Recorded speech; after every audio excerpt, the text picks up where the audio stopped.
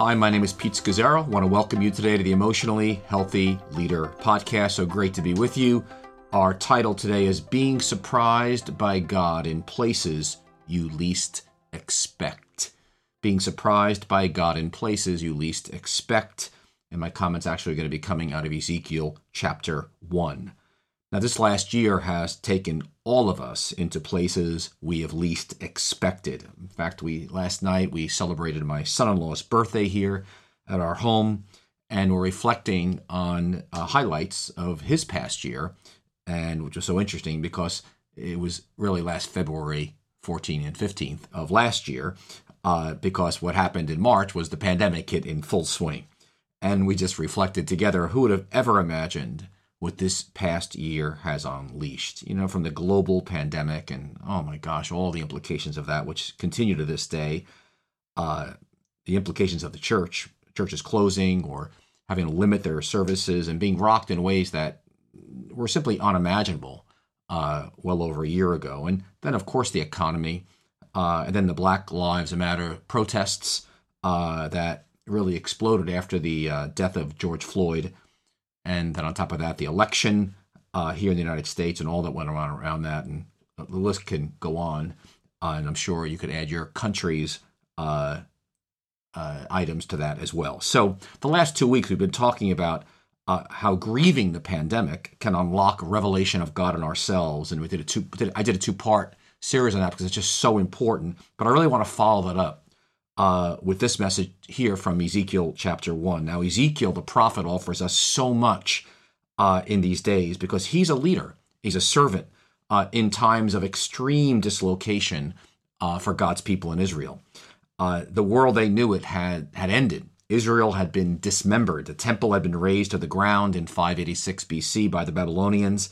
And the Babylonians, they were pagans. They were considered demonic. They were idolatrous. And yet they had apparently emerged as clear victors over God's people. And so here was the church or God's people confused and suffering and wondering, where is God? I like the word, they're shell-shocked. But Ezekiel discerns the presence of God where really no one expected it to be, in this place of closed doors for them as well as endings. But Ezekiel's paying attention to God's powerful presence. You're going to hear that term repeatedly in the message you're about to hear. It's this paying attention to the presence of God that he offers to everyone around him. And it's not simply something intellectual, but it's actually an experience out of communion with the living God. I fear the concept, quote, the presence of God is for some people become just a trite phrase, not necessarily an experience of deep communion. And yet God had a purpose for his people in Babylon. He was doing something. He allowed them to be carried several hundred miles away into this foreign land and foreign culture and foreign language because he was forming them in new ways from the inside out. And he was actually preparing his people for a larger, greater purpose in ways that they could never have imagined.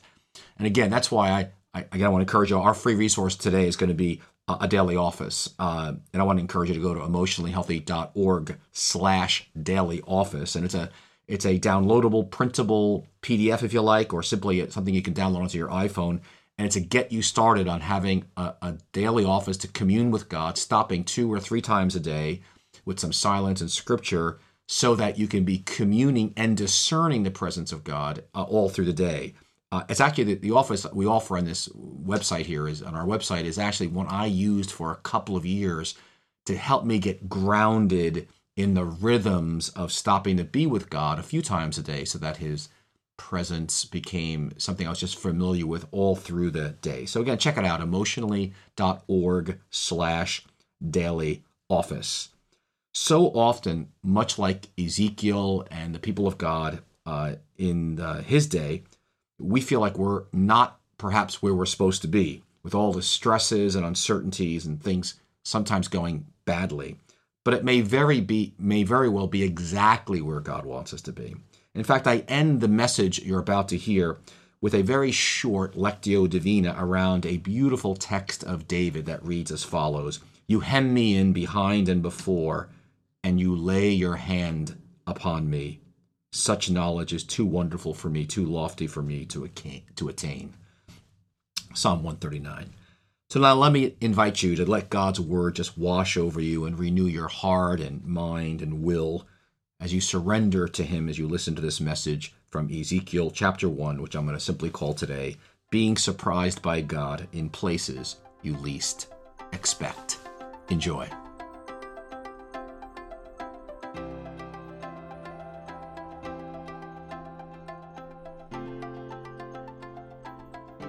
God met me so mightily, so unexpectedly this week through Ezekiel that I couldn't wait for this morning.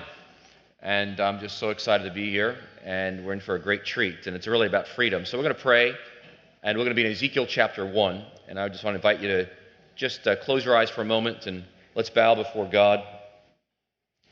As Lord, we've just sung about freedom. You've come to grant us freedom. And so, Lord, through this great prophet Ezekiel from almost 3,000 years ago, 2,500 years ago, I pray that you might bring to us freedom today. By the Holy Spirit, Lord, anoint us, touch us, that we might be delivered out of slavery into the full freedom of sons and daughters of you, the living God. So we pray you might meet us in this, what's often an obscure book, and I just so look forward to what you're going to do here this morning. In Christ's name. Amen. A few weeks ago, Jerry and I ate at what's called a slow food restaurant that had a snail of approval. Like snail, the animal snail, a snail of approval. And actually, there's an organization called Food USA. It's a nonprofit educational organization that was begun in 1986 by a fellow named Carlo Petrini, that's active in 100 countries and it's got over 80,000 members worldwide. And basically it's a movement that recognized that as food was becoming increasingly industrialized here in the United States, standardizing the food supply, that thousands of food varieties and tastes were being annihilated for the sake of economics. And so they began this organization to basically restore what was been the negative impact on the environment, as well as the disappearance of all these foods that we're used to out of economic necessity. That's been the big trend. And so slow food as an organization aims to be everything fast food is not. It's the opposite, all right? So they give awards to producers and farms and also restaurants that they get a snail of approval. A little snail. I should have brought a picture on the PowerPoint. And it's based on three qualities. If the food has quality, by that they mean it must taste good and be good for us in terms of freshness of ingredients and wholesomeness and all that. Secondly, it's got to be authentic, which means it's true to its source. It's not synthetic or genetically enhanced, and it's free of additives, natural products, and local. And then thirdly, it's sustainable, which means they pay attention to the consequences of how they produce and distribute food and where it came from. So slow food is a whole way of living, and it's a way of eating. And so it's been very interesting for me to at least get exposed to this and learn about it because, I live most of my life distracted, multitasking, and preoccupied. And so I'm just working on tasting food, really tasting my food, being present with the gift of God that's in food. Not just eating standing up, and walking out the door just to keep going, but actually eating food as a way of remembering God and remembering his presence. And so some of you may know this as a prayer. When we did a series a few years ago on the Lord's Prayer, and give me this day our daily bread, this is kind of a prayer that I adapted from a variety of sources, but it's a wonderful prayer as you take a taste of food. Oh God, thank you for the earth. In fact, the earth, the sky, and the hard work of many people that enables me to enjoy the gift of this food. It's a wonderful grace, and very thoughtful grace, worth writing down and noting as you pray before a meal. But it's that recognizing the powerful presence of God in food. Really, it's God's in this gift coming to us, and few people counter God's powerful presence in food. Whether it's a meal on a daily basis or a week or a month, it's easy to go years without experiencing God through the taste of food. It's easy to go a whole lifetime without really, really tasting the gift of food. So I say that because today the theme of today is God's powerful presence. And Ezekiel, this whole book is about paying attention to God's powerful presence all around us in all of life. And so Ezekiel, like Jeremiah, he actually lived a little bit after Jeremiah, but he actually experienced, like Jeremiah, before the exile, as they were going to be conquered by the Babylonians, and after they were conquered by the Babylonians and Jerusalem was destroyed. If you remember this little chart I showed last week, that 586 BC was the destruction of Jerusalem. It was a very major event in the Old Testament. And that is, the known world, as they knew, existed. Jerusalem got razed. It was surrounded by the Babylonian armies, wiped out, destroyed the temple, all the major buildings. People were carried away as slaves, hundreds of miles into Babylon. It was the end of the known world as the Israelites had known it for hundreds and hundreds and hundreds of years. But that's why 586 is a very, very big date in biblical history. It was the dismemberment of Israel. It was unthinkable that this event would happen of Jerusalem being destroyed, which is where God's presence dwelled. And they were completely overwhelmed. And so here's Ezekiel now in chapter 1, and really in the whole book. This book is written in Babylon. And he is by a place, we're going to read in just a second, near the Kebar River, Kebar, strange place. It's a place they kind of went, where they went to pray and be cleansed. It was kind of a part of a little canal, an irrigation system out of the Tigris-Euphrates River. Now we all know it because of the war in Iraq. And so they're in the desert of Iraq, actually, in some kind of canal that must have been built to, irrigate the land. And the Jews are around this river, and God shows up. And so Ezekiel is living among these people who are dislocated from their homes. Again, several hundred miles away. They are suffering and they are traumatized. It's been 5 years. Just think of Haiti after the earthquake. Okay? The suffering and dislocation and trauma. That's what's happened to Jerusalem. They're in trauma, as the whole place has been, in their case, literally destroyed, and they've been removed out of the land. Or think of the Holocaust. Okay, for the Jewish people after the Holocaust, the sense of dislocation, of being, wiped out of Europe. And that's what's happened here to the Jews when he's writing this book. It is like everything they've known has been destroyed. And they are shell-shocked. They are confused. And so among the, couple of million people out there now living in Babylon who are Jewish, God's people, you've got some people who are shallow and probably saying things like, oh, God works all things together for good, and they got kind of a shallow optimism. You've got other people who are in anger with God about the severity. They knew they weren't living the way they should be living, but this was way over the top. And they're just pure angry about the unjustness and the injustice of God.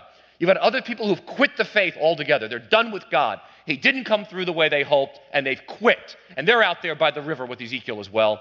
Then you've got folks who are just depressed and in pure despair about, if this is how God treats his friends, could you imagine how he treats his enemies? I mean, they're depressed and despairing.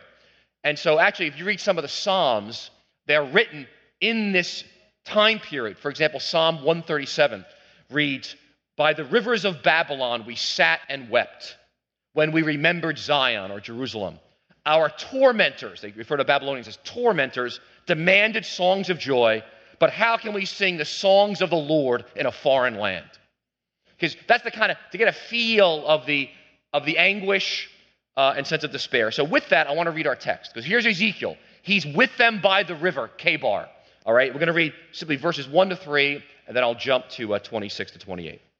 "Thus says the Lord, in the 13th year, in the 4th month of the 5th day, while I was among the exiles by the Kebar River, the heavens were opened, and I saw visions of God. On the 5th of the month, it was the 5th year of the exile of King Jehoiakim, the word of the Lord came to Ezekiel the priest, the son of Buzi, by the Kebar River in the land of the Babylonians. There the hand of the Lord was upon him." I want you to underline the phrase, okay?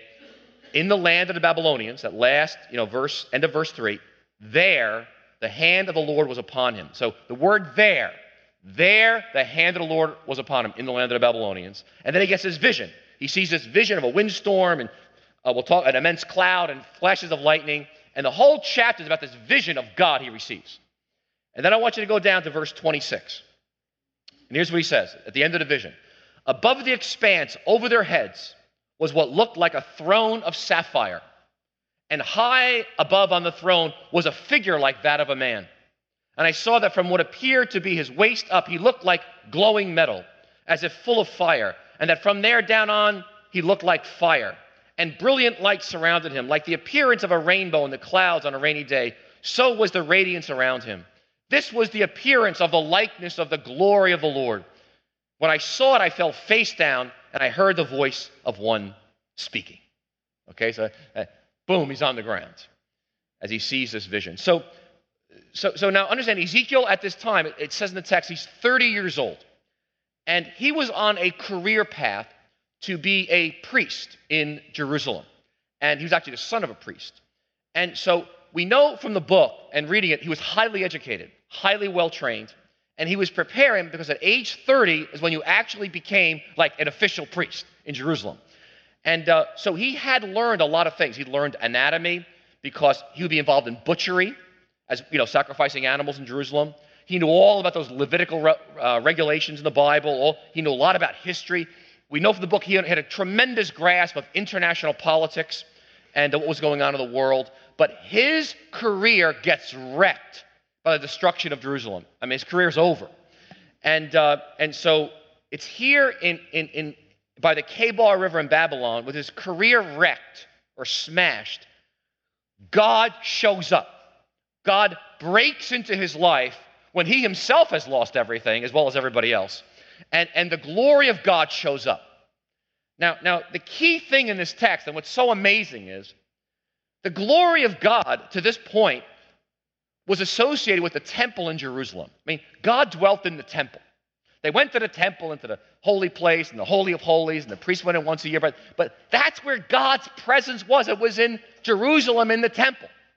And the shock of this passage is that because it's in Babylon, that God's presence and power and glory are in Babylon. And Babylon is a place of evil.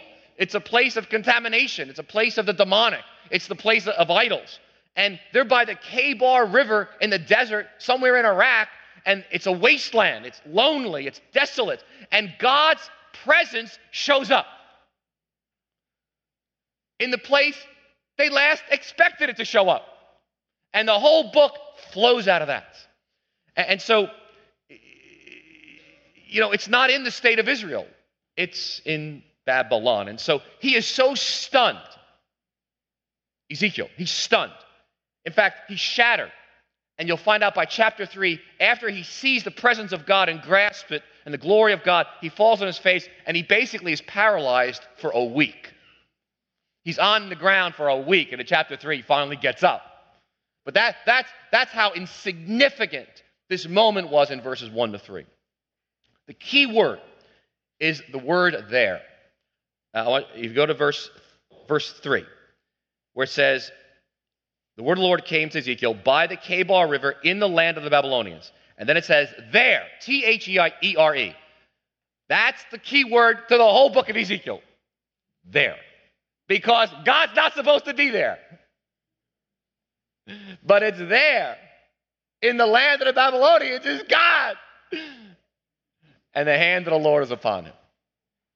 Wow. God's presence is revealed to him. I could stop right here.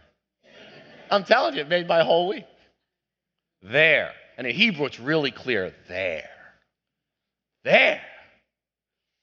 Now, in God's presence, two things are revealed. It's a very obscure, technical, complex vision in chapter 1. I encourage you to read it. But there's two themes in this vision. One is, it's about this movement of God. You'll see this theme of wheels in this vision. Wheels, and then there's wheels within wheels in this vision. And the point of it is God's a moving God. God's active and alive. He's not static and stuck in the Holy of Holies in Jerusalem. He's there. And he's got wheels. And he's moving. And then he sees his throne, which I read at the end. He sees a throne. And, God's likeness is the appearance of a human being, kind of pointing to Christ, isn't it? And it's like God is very much alive and well. He's very much in control of all historical events. It may look like everything's over. It's not. He's on the throne. He's the Lord God Almighty, and he really does have control. And if you have 20/20 vision, you understand you can relax. And it's all about getting 20/20 vision in this text. And he sees the likeness of the glory of the Lord. That glory is a very rich word in the Bible. It means like heavy, literally heavy or weighty. And God's majestic reality has weight. God's presence has weight. And the Jews had such a sense of this weight of God, of the holiness of God, that through history they wouldn't say his name because there was so much glory or weight in the name of God. And some of you have heard of a group called the Essenes. They were a group around the time of Jesus, kind of like monastics. Many believe that John the Baptist was an Essene living in the desert. And these were the fellows that copied the scriptures. And they had such a sense of the glory or the weight of God that if they made a little mistake on a letter, say they're copying the entire Old Testament, a couple thousand pages, and they make a little scribble error into the margin, the whole thing's got to go out. And they got to do it all over again. They had such a sense of the weight of God, the glory of God, such reverence. And they had such a sense of Scripture and the Word of God and the weight of God who's behind this, that they, as you know, many Messianic Jews today, we have many Messianic Jews in our church right here, you write them G-D. They won't even write the word God. It's too holy. And that's what Ezekiel realizes, God's powerful presence. He's on the throne, it's moving, it's glory. And God is there when it seems like he's absent. And we can never wrap ourselves around this bigness or massiveness of God. And we worship him and we're here before him, even if we don't understand what he's doing, even if we don't like what he's doing. And so these people with Ezekiel are just like us. They have a doctrine that God is everywhere. We believe that God's everywhere, right? God's in Africa, Asia, he's in the mountains, in the city, he's everywhere. But in terms of experience, it's not a lived experience. You follow me? The lived experience was, he's in this spot, Jerusalem, just like us. Now, I thought of myself, before I became a Christian at 19, I rarely sensed the presence of God. Rarely, I'd say, oh, God, And then when I became a Christian at 19, I used to have a sense of the presence of God in work, not so much in worship, actually, because I was more in an intellectual bent, I used to meet God in Bible studies. I'd sense the presence of God in sermons, if they were good, small groups, if they were good, and my time alone with God, reading scripture, retreats. And that's where I used to meet God. I mean, really have a sense of God's presence. And then as I kind of grew over time, worship, began to just love being in worship. I got a sense of the presence of God. I remember going to revivals, whenever it was, I heard God was moving some church, or get me in the car, I'm going there, and again, I want to experience the presence of God. Definitely when people's lives are being changed, I really sensed the presence of God. When things were going wonderful for me, absolutely, I sensed the presence of God. But it's been a much slower process for me in my life to actually experience God's powerful presence in difficult times. When I'm living by the K-Bar River, when things are not going well, and in things like work, when it's boring and mundane, and I remember going as a student, even like the classroom. I rarely experienced God in the classroom. So it was really still very much segmented, where I experienced the powerful presence of God. It clearly wasn't all of life like Ezekiel. And so here's the point of this text in Ezekiel, that God's powerful presence is alive and moving. That's the point. It's moving and it's here. He's here and he's alive. And he invites us to pay attention. Ezekiel pays attention and he stands up at the end of this vision and he's transformed and he actually goes and does some things. But as you know, we're very distracted. We are so distracted. I'm distracted by TV. We're distracted by computer, email, Facebook, social media. Cell phones, internet. We're so wired where it's like a chain. We're chained to our cell phones. It's very difficult to pay attention to God's powerful presence. And we're living in Babylon. We're living in a city and a culture that is not paying attention to God's powerful presence. No one's saying to you on the subway, hey, did you sense the presence of God? When that train got stuck there for 15 minutes? No one's beeping their horn on the BQE and saying, hey, you're in traffic, but the powerful presence of God is here. Yeah. So we're not getting that kind of encouragement in our culture. The culture lives as if there is no God. He's absent. He's not even here. You're nuts if you're even thinking about him. And then, what happens is we get anxious and nervous about our own problems and stuff, and so we just get busier and we get more active. And sadly, even the church today, we tend to compartmentalize God's powerful presence. So it's here, and I think we have a sense of God's powerful presence here, in worship. But it's like you got to come to a meeting for God's powerful presence. Now, I believe we need these meetings. They're important. But even the theology that we teach is very, and I thought of my whole history, is very subtle. And that God's powerful presence is segmented and compartmentalized in certain places. And so we don't have this idea or notion of Ezekiel here of that God's powerful presence is in Babylon. Very much. It's as much in Babylon as it is in the middle of a revival during Solomon's time in the glory filling the temple. Simone Weil was a French philosopher, a woman who wrote a number of books about Christ in the 1920s and 30s and 40s. And she got involved in France with the French resistance during the World War II, fighting the Nazis. But she wrote some profound books before she died at 34, tremendous books. You spell her last name, W-E-I-L. But she writes about her lifelong commitment to constantly practice paying attention to God that lay behind everything she did and was. And so she talked about prayer as openness to God's presence. But it wasn't mentally working hard to pay attention like we usually think. It was, here's how she defined it. She says, it's this paying attention is this state of active receptivity. I'm just actively receiving so that all of life becomes basically holy. All of life becomes saturated with God. And attention, she writes, is the highest degree of basically spirituality. Attention to God. And it's the essence of what prayer is. You may be saying nothing, but just being attentive is a place of prayer. Very, very powerful. So our entire goal at New Life Fellowship Church, and Drew mentioned the rule of life earlier, our entire goal as a church is that you would be paying attention to the powerful presence of God. I realize that's the whole reason we exist, that you'd be in relationship. Our vision for our children, our youth, they'd be in a relationship with the living Jesus, but actually paying attention to him in all of life. And that's what Ezekiel brings here. It's there in the land of the Babylonians is God. Love it. So, I want you to repeat with me a phrase, okay? Because the presence of God is even in the polluted, contaminated, idolatrous land of Babylon.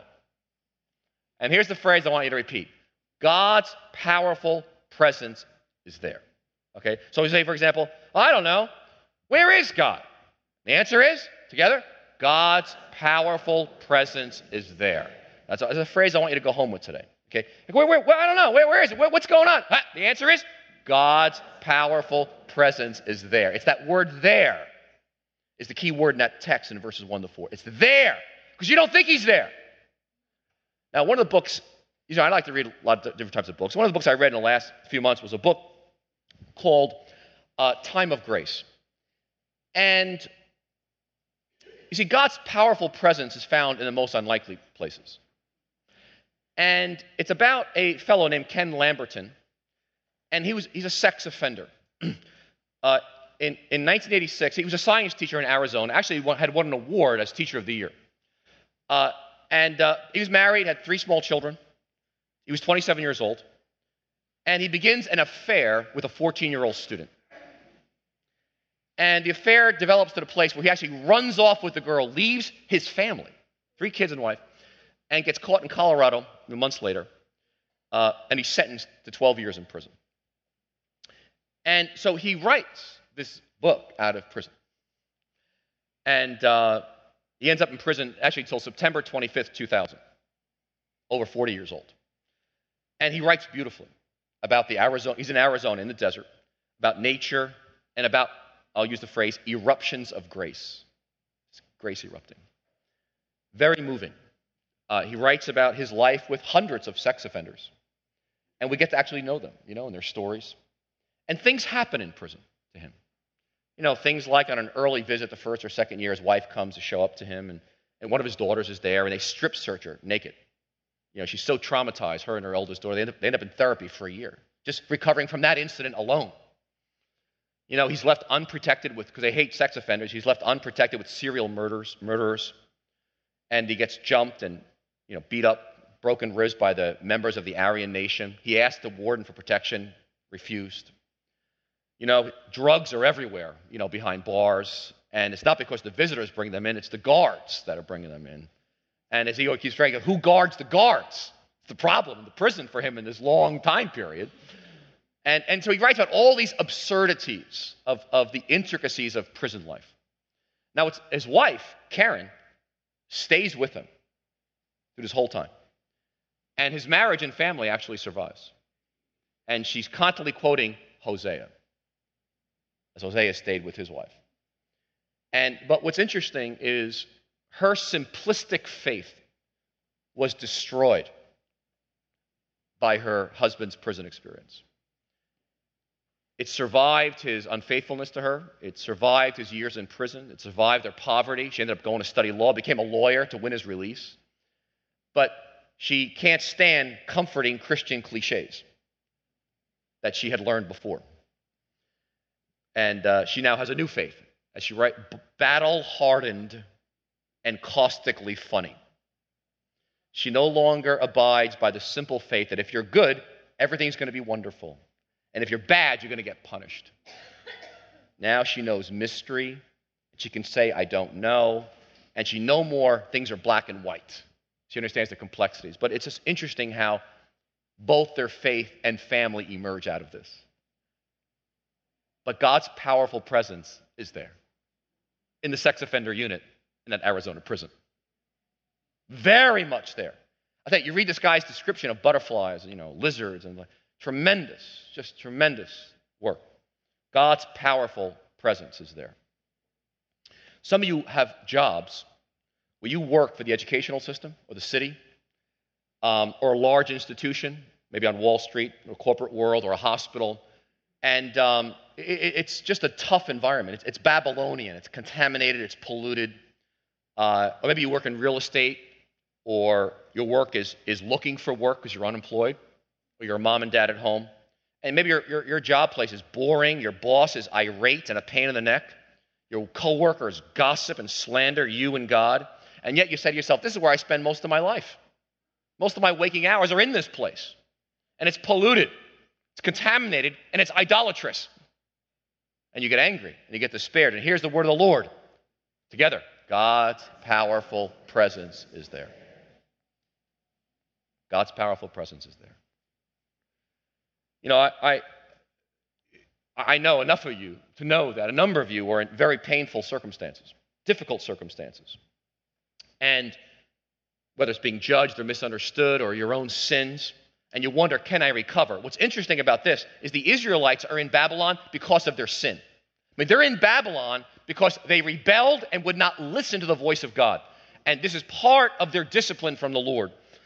And they're in Babylon because of their choices. Some of you are in very difficult situations because you've actually made some wrong choices. But I got good news for you.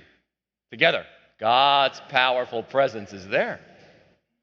You see, even if you're there out of your own sin or ignorance, or you're in a situation or circumstance, you have no idea why you're there. He follows you wherever you go. It's amazing. He's following you. And God's powerful presence is there. And you may say, it's demonic, it's demonic. Maybe so.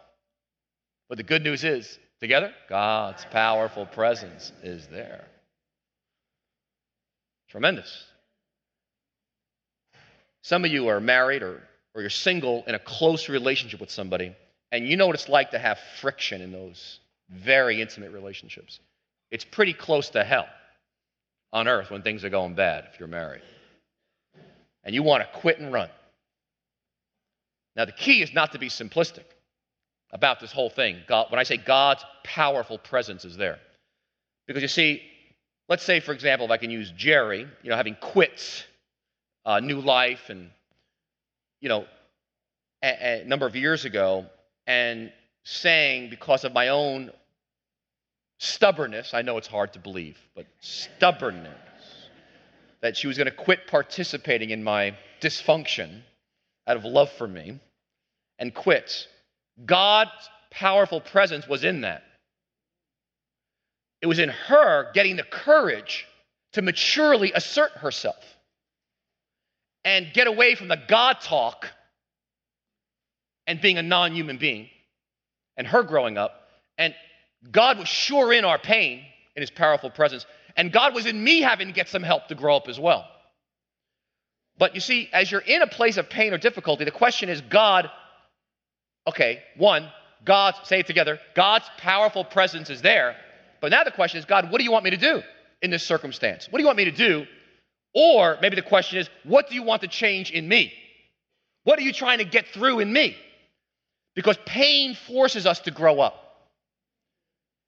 It forces me to grow in areas I don't want to grow in, to pay attention and to learn. And so when you're in pain, you've got to ask yourself, God, how are you coming to me? And if you're not sure, it's very important that you seek out somebody who's mature. A lot of people remain stuck. They don't know where God is, but they're so stuck because they don't ask anybody. They don't ask for I'm talking about wise counsel. Mentors, directors, therapists. Not counsel that's going to confirm your worst self. God's nowhere. Curse them and die. You don't need those people, Blame them. No, you don't need those people around you, okay? Solomon got wrong counsel. It destroyed his life. So make no mistake about it. When you're by the Kabar River and you don't know where God is, but God's powerful presence is there, you better seek out counsel from the right people. And because you're in a very, very scary spot. This past week, one of the founding members of New Life called me, or said I was called on his behalf. His name was Miguel. Some of you know him. Miguel, when we planted a church on College Point, he went with that College Point. He's not been here for, probably, 10, 12 years. But he called me because he wanted to see me. He was sent home recently from the hospital because he's dying of cancer. He's got a couple more weeks to live. And we got he's only 51. And we were lying on the bed together, this double bed, we both got our hands up like, on this kind of elbows on the bed. And he says to me, Pete, it's amazing. Well, it's incredible. He was so articulate. The guy was so articulate, so sharp, so full of God. I was like overwhelmed by the whole experience. And he turns to me and says, Pete, what's amazing is how alive God is. I never would have thought in the middle of something so horrible, God is so real. He goes, the way he's working, I'm in perfect peace. I look forward to seeing him face to face. 50% of me wants to go, 50% wants to stay. But there's so much good happening in my life right now, my family and relationships, and this opportunity. People coming to Christ, and doors are opening. But it was just amazing. I was just so aware. I said, we're lying on this double bed, and like God's powerful presence is there. It's just amazing. I can go on, right? I mean, we just, whether it's people in your life, Jesus saying, I was hungry, and you fed me. I was thirsty, you gave me to drink. I'm trying to listen more than I speak. And I was with a friend recently, and she was telling me about this cooking class she's taking. And I just try to shut my mouth and listen. It's not her job, but she's now taking up cooking and culinary classes in Manhattan. And I realized as she was talking, I just realized there was something so holy about her talking about the meals she's creating. And it was something so alive was coming out of her. I was so aware, it was a subway train, of God's powerful presence. I said, it's amazing. But most of the time, I'm not even paying attention to God's powerful presence. I'm just like, finish up. I want to talk about the Mets, or something else, So some of you are going on a Memorial Day picnic tomorrow with the young adults. God's powerful presence is there. Whether it's a Rule of Life retreat or your small group or serving at children's church or being an usher or being a greeter or hospitality downstairs. Do you understand? Together, God's powerful presence is there. And the invitation of Ezekiel is pay attention. Pay attention. That's why I like to light a candle in the middle of my day sometimes before I go into a meeting that's full of stress. And because it's a way to draw my attention, our attention to God. With just a little bit of attentiveness, your whole life will be changed. Just a little bit, I'm telling you, a little bit of attentiveness to God's powerful presence. You'll be amazed at how you'll sail through the most difficult situations. You'll be like, oh yeah, but God's powerful presence is here. It's going to be okay. You know Moses, at the end of his life, you know the story of Moses? At the end of his life, Moses is at the promised land. He's 120 years old. He spent 40 years, okay, leading them through the desert. But remember, he struck a rock twice, and God said, you're not going into the promised land because of the way you disobeyed me, blah, blah, blah. So he's 120 years old. He's about to die, and he's looking at the promised land, and God says, you're not going in. And here he is. Now, before, he's angry. He's, hitting rocks, But now, he's at total peace. He's just like, It's like he and God are like old friends. They've been together a long time, like an old married couple on the porch. Just happy to be together, But by the time Moses gets to the end of his life, his journey has so changed him. He's so at peace. Him and God have such a relationship that he realizes that the very presence of God is the promised land. Do you realize? You have goals, and I have goals, and places we want to go, and people we want to meet. And you realize God's goal is to get us to a place where his presence is the promised land. And that's why when you die, you say, physical death. It's just one more step towards intimacy with God and experiencing his powerful presence. The presence of God is the land flowing with milk and honey. It's what you really are longing for, and so am I. And this is what Ezekiel learned. And that's his message for us today. Together, God's powerful presence is there. I love it. I can go through anything knowing that reality. Now, in closing, listen, sin can separate us, undoubtedly. You grasp, you strive, and we make choices that cut us off from God, and we become blind and deaf and hard. The Bible talks about that. Or we get busy, the great enemy of spirituality, where we become like an oil spill on the Gulf. We're dangerous and toxic, and it's true. Sin can separate us, but God's presence is there. We're blind to it. And some of you may be carrying some sin or some choices you're making that it's just blocking you in blindness and deafness. So here's the miracle of Christianity. God is here. God himself comes to earth in the person of Jesus, this man on a throne that he gets a glimpse of. God comes to earth. The first Christmas, a baby lives among us, dies, rises from the dead, sends the Holy Spirit. God is here. The powerful presence of God is here, everywhere, and he invites us to pay attention. So I want to close. Worship team, come forward. Because the effect on Ezekiel is utter awe. He falls on his face in awe. So let's do this as we close. I want to do a little... There's a verse in Psalm 139 from David. He goes, you hem me in behind and before, and you lay your hand upon me. Such knowledge is too wonderful for me, too lofty for me to attain. What we're talking about here, friends, is a knowledge too wonderful. This is too wonderful that God's powerful presence is that much in your life, with your kids, with your marriage, with your friendships, with your loneliness as a single person, with your workplace, with your dilemmas and God's powerful presence is there. What a truth. And so what I want to do is I want to take this verse. You hem me in behind and before. And you lay your hand upon me. Now, I'm going to read it twice. Now, the word hem me in. Now, here's what David realizes. God, you hem me in. He gets the Ezekiel revelation. Now, hem me in is like I'm boxed in. I was thinking about, it's like God's I can't move. I go over here, you're there. It's like, God, you hem me in, you box me in. You're everywhere. I can't get away. Yes, God's powerful presence. David realized, you hem me in behind me and before me. Here you're trying to escape, run your own life. It's God's powerful presence. Just gotcha. And you realize, as you pay attention, you realize, oh my goodness, he's everywhere. That's why David says, such knowledge is too lofty for me to attain. And that's the word, Ezekiel says, you laid your hand upon me. You realize, oh my gosh, God, think of a hand, God's hand. Think of God's hand on your head. Oh my God, I'm trying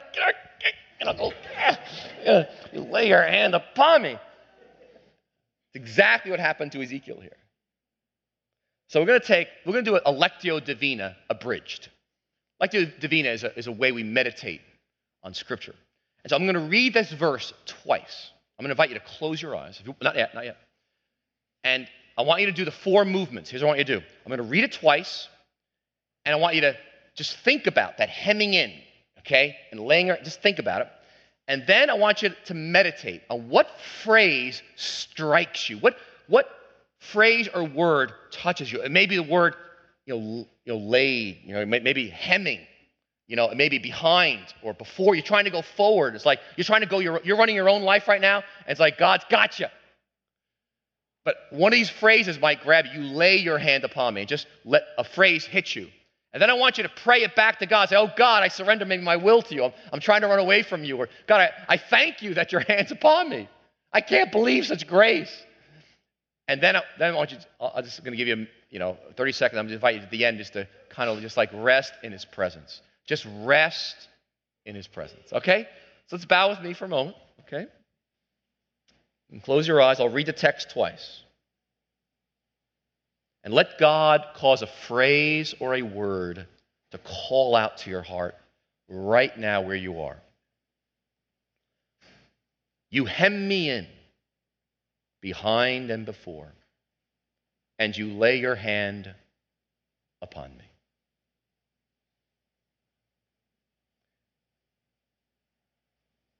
You hem me in, behind and before,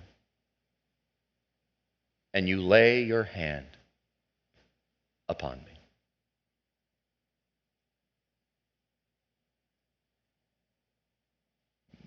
Maybe you have some limits in your life or some circumstances in your life that are boxing you in.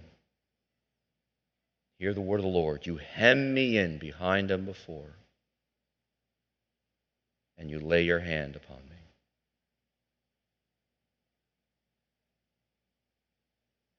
And just take a deep breath and just rest in the love of God for you. That is limiting you and hemming you in.